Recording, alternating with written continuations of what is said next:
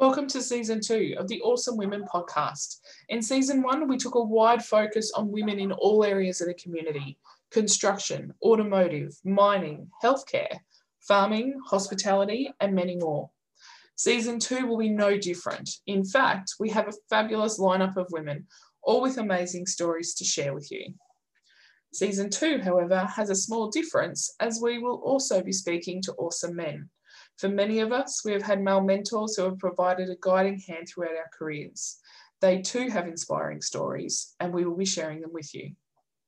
I, Amanda Bulow, Awesome Women in Construction founder, have enjoyed recording these podcasts. It's now over to you to enjoy these at a time that suits you. Thank you for listening to the Awesome Women podcast series. Hi, everybody. Well, it is time for another Awesome Women podcast. And today we have Alison Sawyers joining us. Hi, Alison. Hello, Amanda. How are you? Good. Now, Alison, you are the director at the Infrastructure Project Financing Agency, or IPFA, working as an in-house commercial and financial advisor to the Commonwealth Government on infrastructure and other major projects. That's right. Woo! Now, my first question to you is, what made you want to become a lawyer? How did you, I'm going to say stumble into the career, but you don't generally stumble into being a lawyer. Yeah, well, I think that's absolutely true.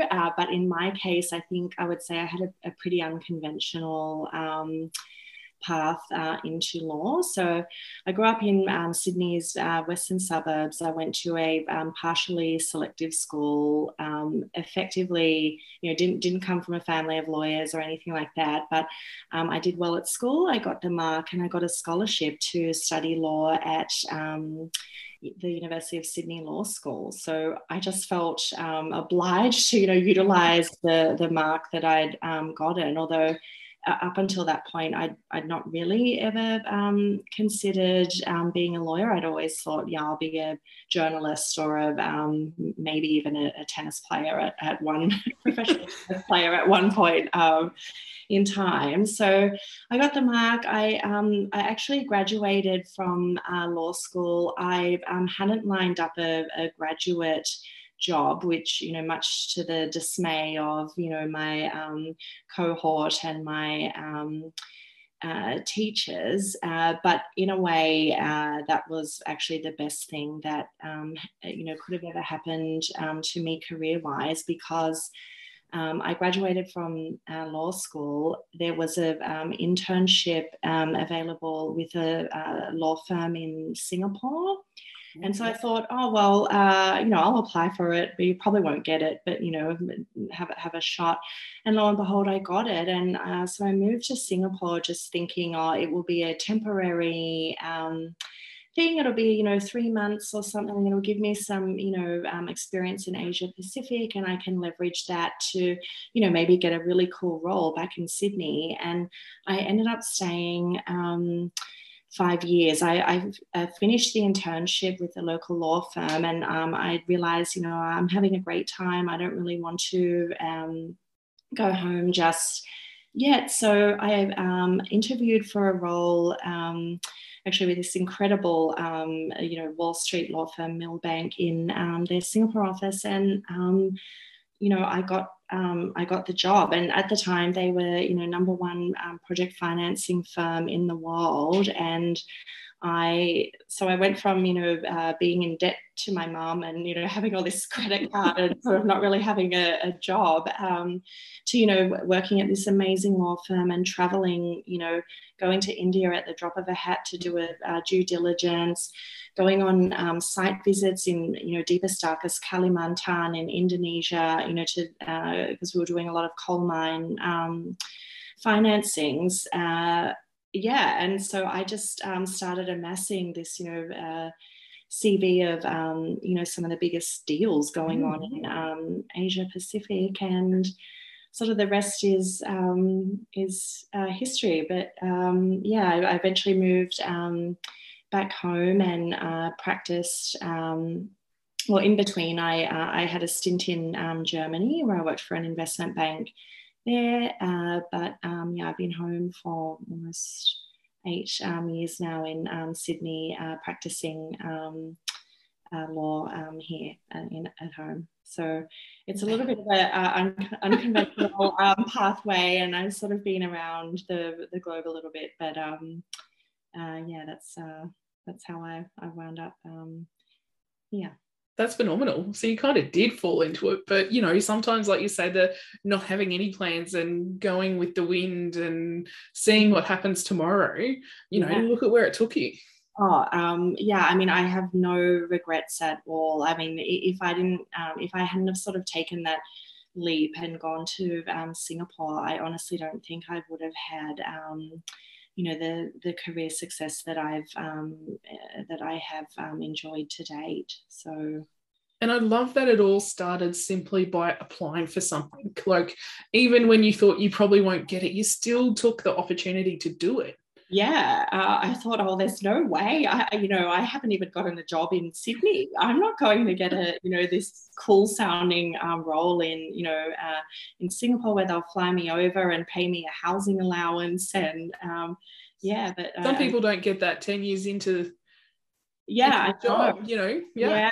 I mean, it's incredibly important, I think, to take a cautious gamble, whenever you can, because you just never know what more amazingness lies in store for you as a result of doing that. Yeah, phenomenal. So that's the story of how Alison became a lawyer, and I love it. It's fabulous story.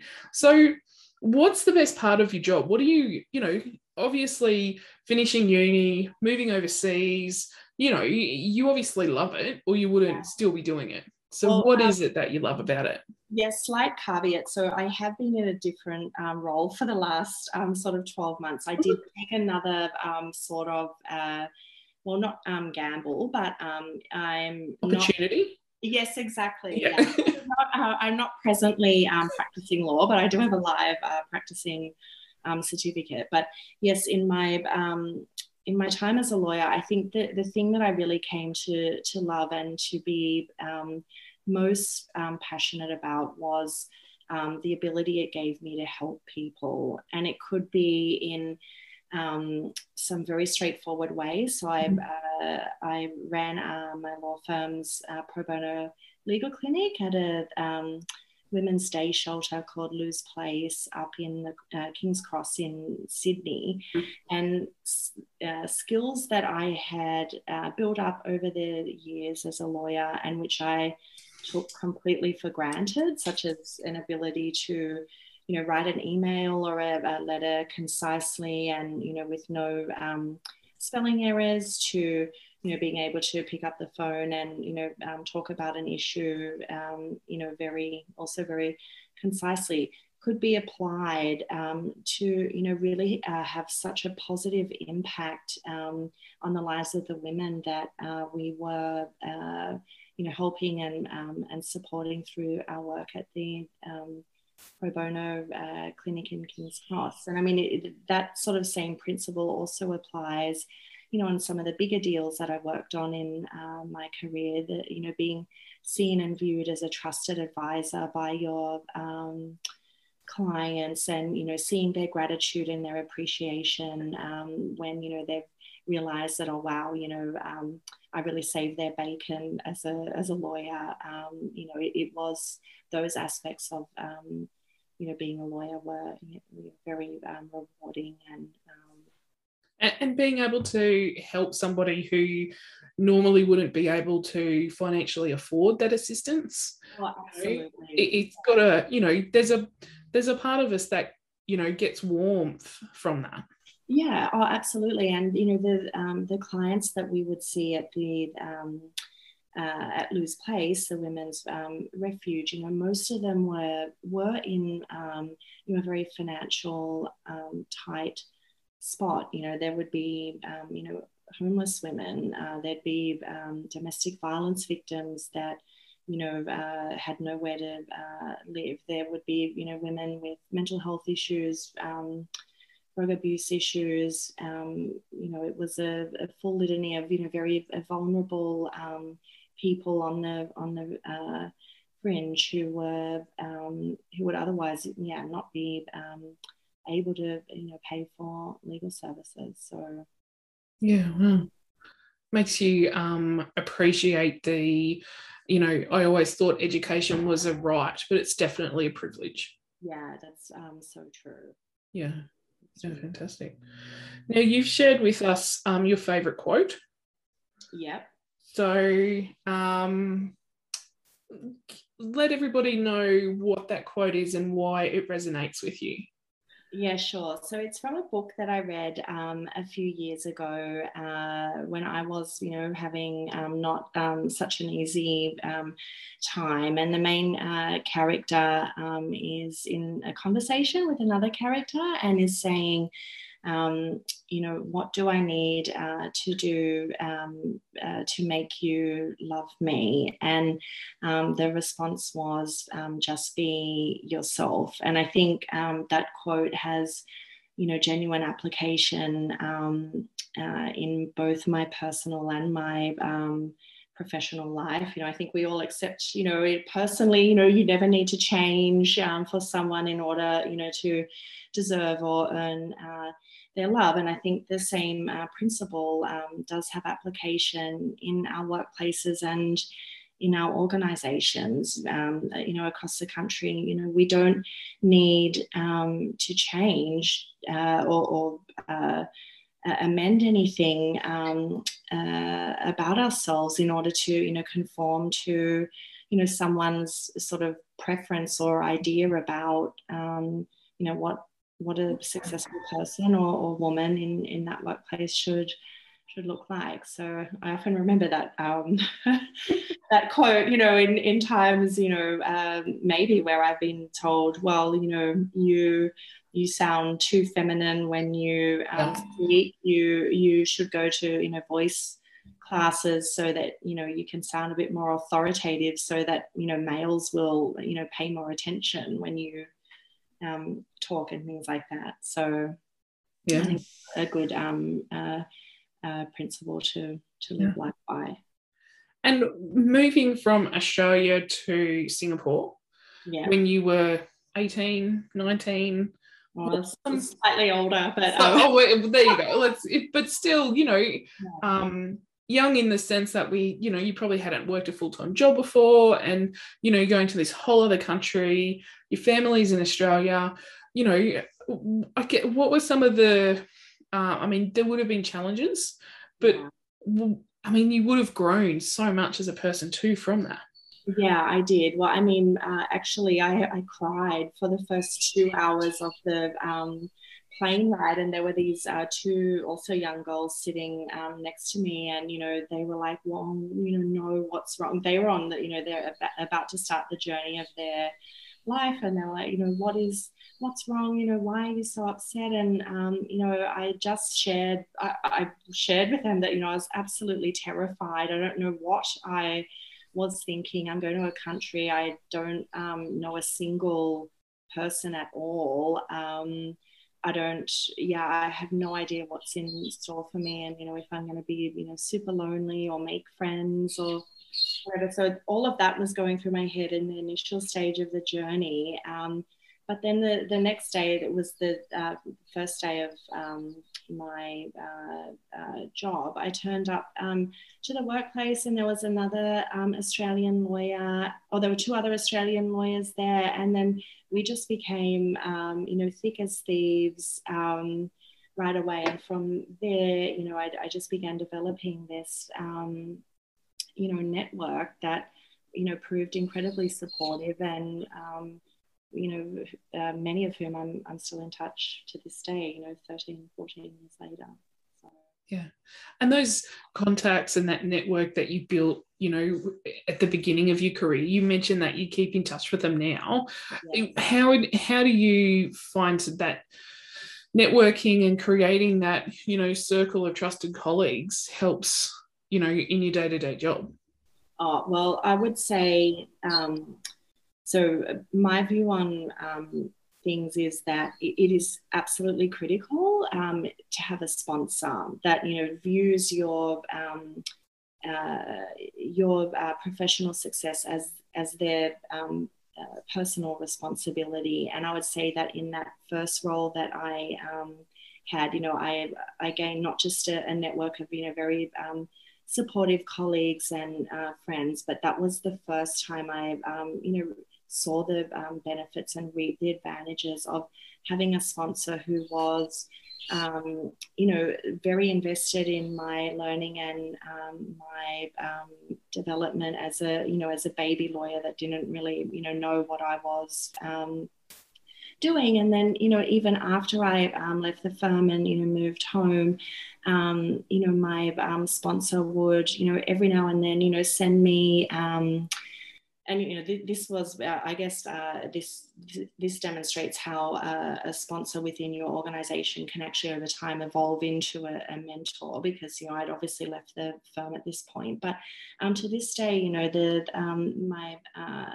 this person still sends me incredible job opportunities and says, you know, if you ever wanted to, you know, move back to Asia Pacific again, you know, we can, you know, we could make this role happen for you.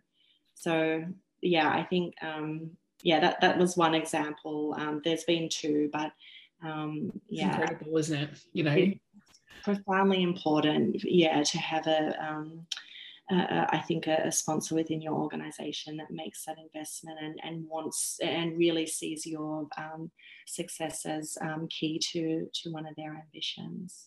And then it's passing it forward. It's sharing it with the next generation, whoever that may be, exactly. You know, and repaying the favor, whether it's letting the window open, the ladder down, whatever it is, yes. It's supporting the next person. Yeah, absolutely. And, you know, that is the case for many reasons other than just, you know, paying it forward. I've seen so many examples, and I'm so happy to have seen this, but where there are junior staff that go on to either leapfrog, you know, their supervisors, or to wind up becoming clients of their organization or their firm. So it also it's a really good business imperative to, you know, take care of, you know, junior staff, younger staff, because you just never know, you know, where anyone might end up. We don't know where the winds will take us and where we end up working. And it's a small industry. It doesn't matter what industry you're in. And, you know, you want to be known as the respectful and as the leading force in that, rather than don't employ her because of whatever, or don't employ him because of whatever. And, you know, we've got to share it with the next generation. Yeah, I agree with that. I think that, you know, people remember when you're kind to them, and they also remember when you're generous with your time. But on the converse, I think the opposite is also true. When you're neither of those things, people also remember that. So it's a good principle in life. Just be kind and be as generous with your time as your situation affords you to be. Yeah, absolutely. Fantastic. Great to chat with you, Alison. It's been great. Yeah, wonderful chatting with you too, Amanda. I'm really delighted to share my story. No, it's fantastic. All right. Well, thank you very much. We will share your LinkedIn profile with the podcast. So if anybody's got any questions about your role or your journey and whatnot, they can reach out. But in the meantime, we will talk to you shortly. Yeah, sounds good. Thank you. Thank you.